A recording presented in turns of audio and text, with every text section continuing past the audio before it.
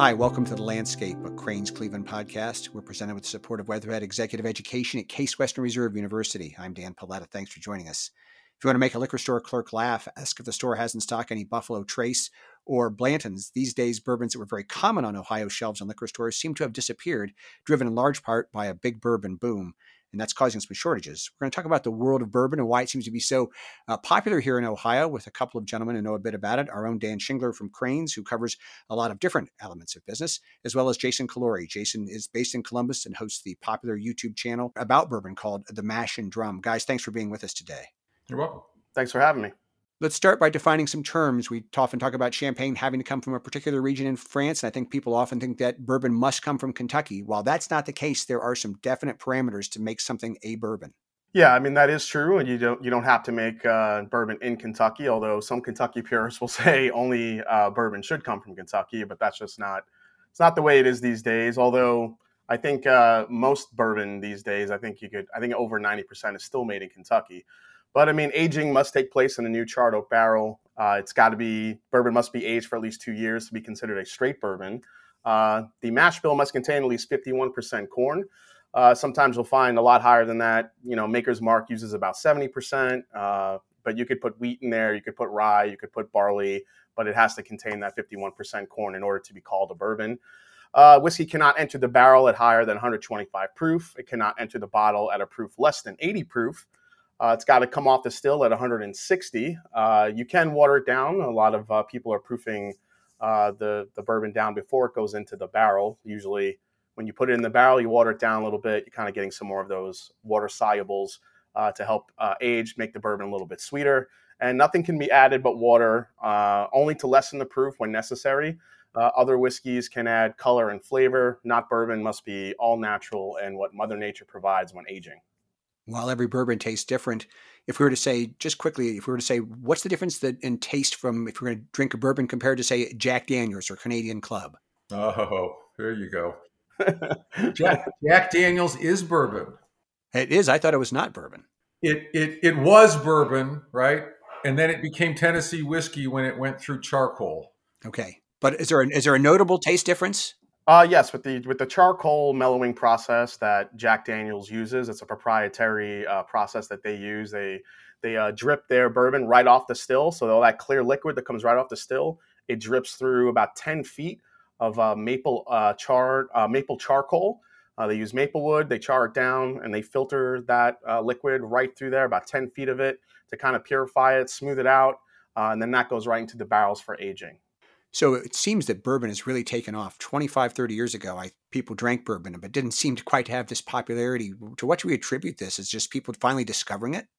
I think there's a few contributing factors. I think so. If you track it back to about 2019, 2020, when really the bourbon boom started taking off, I think 2019 is when we really saw some concrete numbers. I think bourbon sales across the country went up about 12.9%, 13%, something along those lines. And you know, I mean, I hate to call them out, but I think a lot of it was attributed to the hipster generation. The young kids that kind of come in and they want something, old style is all of a sudden cool. The vodkas and the wine coolers and all that stuff that was so popular in the 80s and the 90s have kind of gone on out of style. Everybody wanted to drink something a little bit vintage, something with a story behind it. And nothing really gives you that more than bourbon. And also the variabilities in demand are part of what's causing the problem, because, I mean, if you go back 5, certainly 10 years ago, I mean, distillers could hardly give this stuff away. So as a result, they weren't necessarily putting away as many barrels as they are today, or as they were maybe 50 years ago. And now everybody wants, 9, 10, 12, even 15-year-old bourbon, but it just doesn't exist. Yeah, I think you also a combination of, you kind of think back to where bourbon has been on the cheap side. It's always kind of been known as kind of a blue collar drink. It's the working man's drink. It was always on the cheaper side, way back when. And now we're seeing all these bourbons as a premium, price. So I think you could kind of look at it as, were we kind of really making out and really kind of, stealing from these distillers when bourbon was only 25, 30, $40 for the most part? Or is bourbon becoming the true value of what it should have been worth, way back when, at $100, $150 to $200 for a lot of these new bottles? Dan, in addition to this, just the shortage, they just didn't make enough because they did not anticipate the demand. I mean, I find it hard to believe, but I see this, and Jason, you can talk about this too, that people are now waiting in line at the grocery, to the liquor store at 8 o'clock in the morning, or they're calling to find out, what time Giant Eagle gets its delivery. Yeah. Well, actually, Giant Eagle, they don't get their delivery on Saturday, but all of the Giant Eagle stores, I think all of them, at least a few of them that I've checked out, they put out their new stuff on Saturday. So, like, I live in Solon, and for a couple Saturdays, I went, and sure enough, you go into the Giant Eagle at 8 in the morning, and the store's empty until you get to the liquor department, and then there's, like 5 or 10 guys waiting in line, and by 8:30 it's 15, and by 9 o'clock it's 20 people or so, and that's on a regular day. I mean, the people that were waiting in line said, "Oh, this is nothing. You should be here when everyone knows they have Blanton's." The line winds through the store, which is kind of funny because when they get Blanton's, it's not usually like they put $100, 100 bottles out on the counter to sell. And then when you go in the store, they and I think this is for COVID, that they let in 10 people at a time. But so you wait in line, they open the door, you go in, you go to the counter, and it's like the soup Nazi. They've got all of the high demand bourbons out on the counter. You wait in line, you get to the register, you tell the guy which bottle you want. You're only allowed one bottle. And so if that's Blanton's and you buy Blanton's, fine, you got yourself a bottle of Blanton's. You can go get back in line, and if there's still, this is called allocated whiskey that's in rare demand, if there's still allocated bourbon available when you get back to the counter again, you're allowed to make a second purchase, but you're not allowed to buy the same bottle you bought. So if for some reason there's a second bottle of Blanton's, no, you got to buy something else. And that's a combination of, I think, and what I'm told, both Giant Eagle and the state liquor people trying to make a fair process so that everyone has an equal chance of getting this bourbon.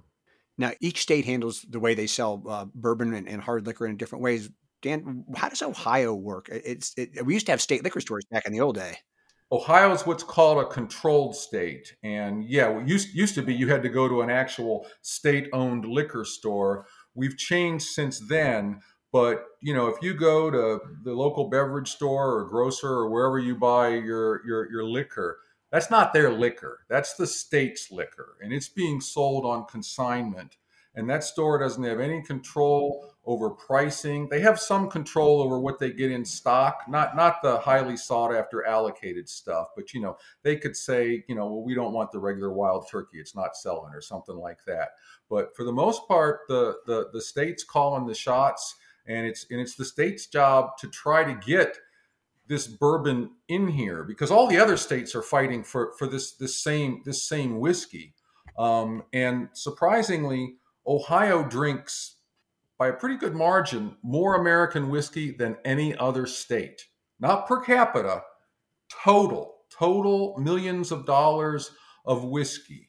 I think we're at like 360 million or something like that. Second place is Michigan at like 349, and then it drops down to 300 million a year pretty quickly. So this is a national phenomenon, but one that I think is particularly strong in our state.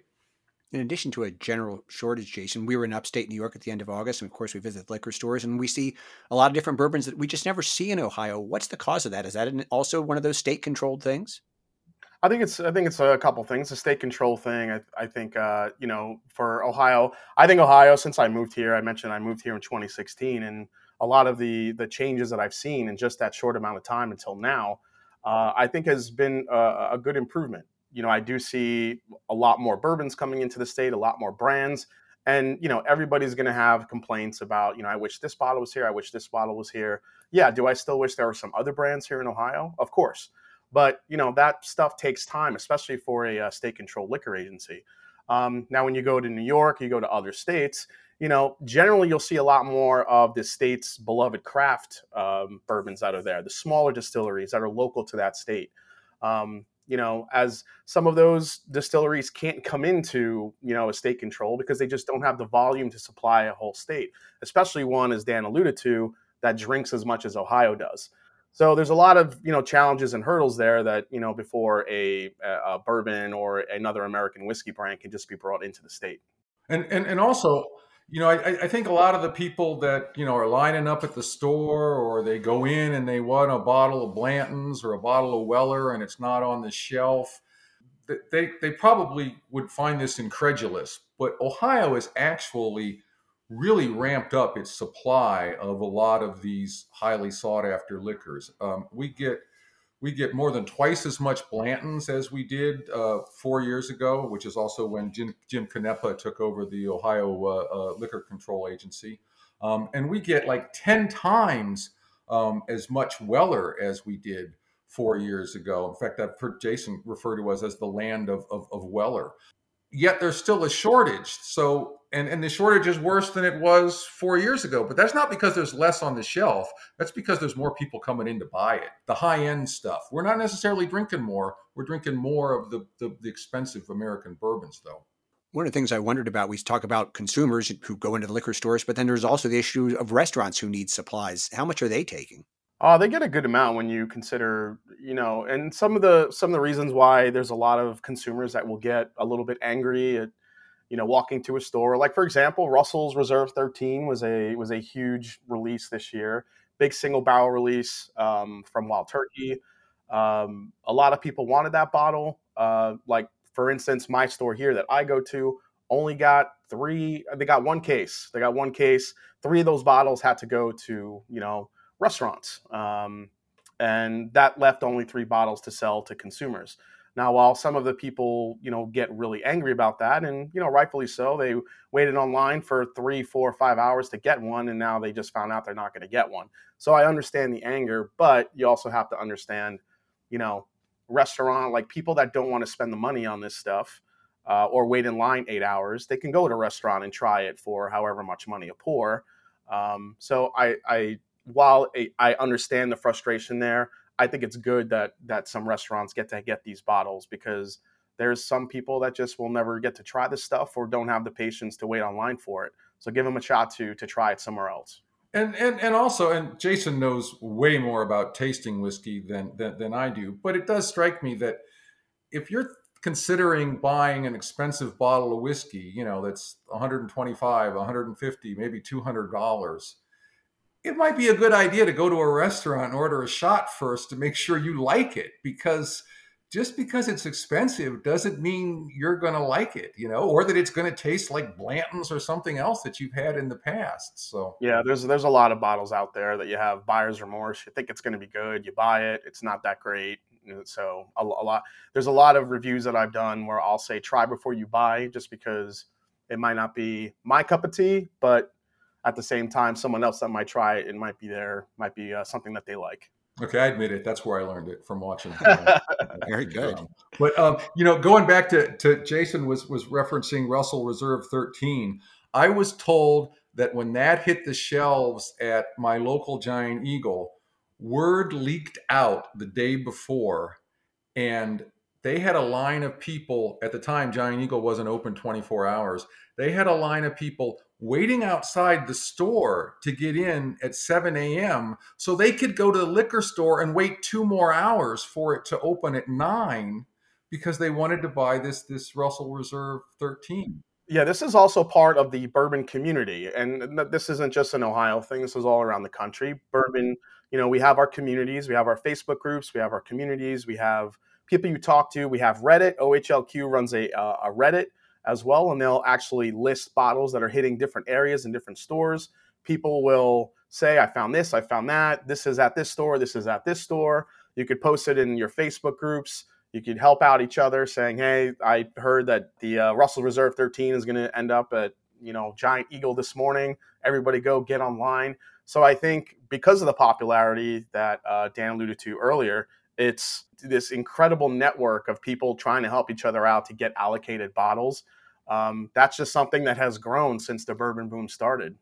Mm-hmm. And one of the things that we haven't touched on is that while you might have to wait in line to get a bottle of Blanton's or whatever it is that you're hankering for in Ohio, you're also probably going to pay a lot less for it. Because I mean, if you buy that bottle of Blanton's in Ohio, you're going to pay retail $54.99. If you go to a non-controlled state where retailers just charge what the market will bear, I think the cheapest I've seen a bottle of Blanton's was $250, and I've routinely seen it at $400. And that's not even close to the most extreme example. A bottle of Pappy Van Winkle's, which is a really star level bourbon, and when the state sells it, it usually sells it by lottery. You have to enter a lottery. If you win the lottery, you get to buy a bottle. You'll buy that bottle of Pappy Van Winkle bourbon for retail price, which I think is $129.99. If you wanted to buy that bottle online, you could spend $3,000 for a bottle of that bourbon. It's crazy. I mean, to the extent that this market is so crazy that one of the things that the state really has to watch for is people buying this to resell it. It's not legal, and Jason doesn't want to talk about it, I know, because it's like you don't talk about Fight Club, but it's pretty widely known that this happens in the shadows to at least some degree. Yeah, it's definitely a thing. You do have the resellers and the black market sellers, and that's just part of the game today. It is what it is. Unfortunately, it's driving a lot of the market and a lot of the prices from store owners that aren't state controlled. They look to secondary pricing, black market pricing, in order to price their bottles in the store. You were in New York. I mean, I'm sure you saw some crazy prices there. We did. Yeah. And I've had consumers that were waiting in line tell me they like this system. I had a guy tell me, if I get lucky and I get a bottle of Blanton's here, I can afford $55.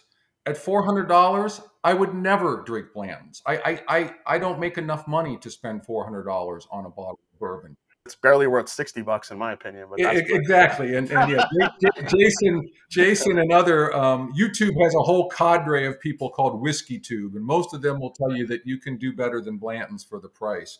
But this guy said, I couldn't afford it. This way, the whiskey, goes to the people who have the most passion and enthusiasm for it, and the state actually likes that. I mean, Jim Canepa, the state's top liquor agent, told me, that's music to my ears. That's exactly what I'm hoping to. You do have a lot of travelers also. What's funny is we called Ohio the kind of the land of Weller, and also to some extent you can get Blanton's here for retail.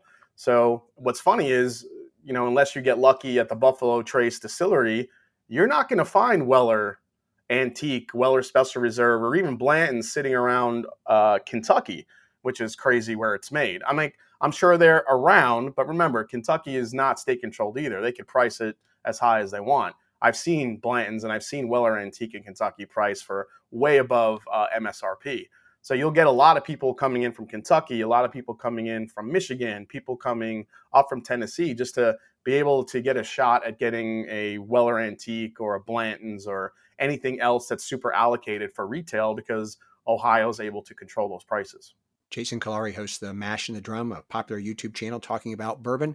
Dan Shingler writes about bourbon and a lot of other stuff for Cranes Cleveland. This is the landscape. I don't usually write about bourbon, but this time I did. Yeah. This is the landscape where Cranes Cleveland podcasts were presented with the support of Weatherhead Executive Education at Case Western Reserve University. Jason, I have $300 taste buds, but I have $35, $40 in my wallet. So what things might I be looking for that are good bargain bourbons? Give me a couple. Yeah, there's a couple. There's a good amount of stuff on the shelf that I always recommend. I would say Old Forester 1920 is a great bourbon. Yes, Wild Turkey happens to be one of my favorite. It might be my favorite distillery. I think there are so many amazing value bourbons that they put on the shelf that's older or just as good. Now, listen. Everyone's going to have their favorite bourbons, what they like, what they don't like. There's no real perfect bourbon out there. I think everyone's always, we keep buying these bottles in search of the perfect bourbon. There's no such thing. Everyone's flavors and tastes are different. Mine is Wild Turkey. I tend to love Four Roses, but I could see why people love Buffalo Trace. It's a lot sweeter. It's a little bit smoother, easier on the palate. Yes, I use the word smoother, but whatever. But like for my taste buds, I think Wild Turkey gives you the greatest bang for your buck. Rare breed, Russell's Reserve single barrel, which is actually older, non-chill filtered, and a higher proof than Blanton's is, and also cheaper. So I always recommend people try Russell's Reserve before you chase that horsey top. Also, I think Four Roses, I mentioned, the Four Roses single barrel. Four Roses small batch select is an absolutely delicious bourbon, and nobody really buys it. I always see it on the shelf. Absolute hitter of a bourbon for about $60. You also have Cooper's Craft, charred and chiseled, which is a 100 proof bourbon from Brown Forman. Not a lot of people know that it's from Brown Forman. It's an absolutely great bourbon for about $28.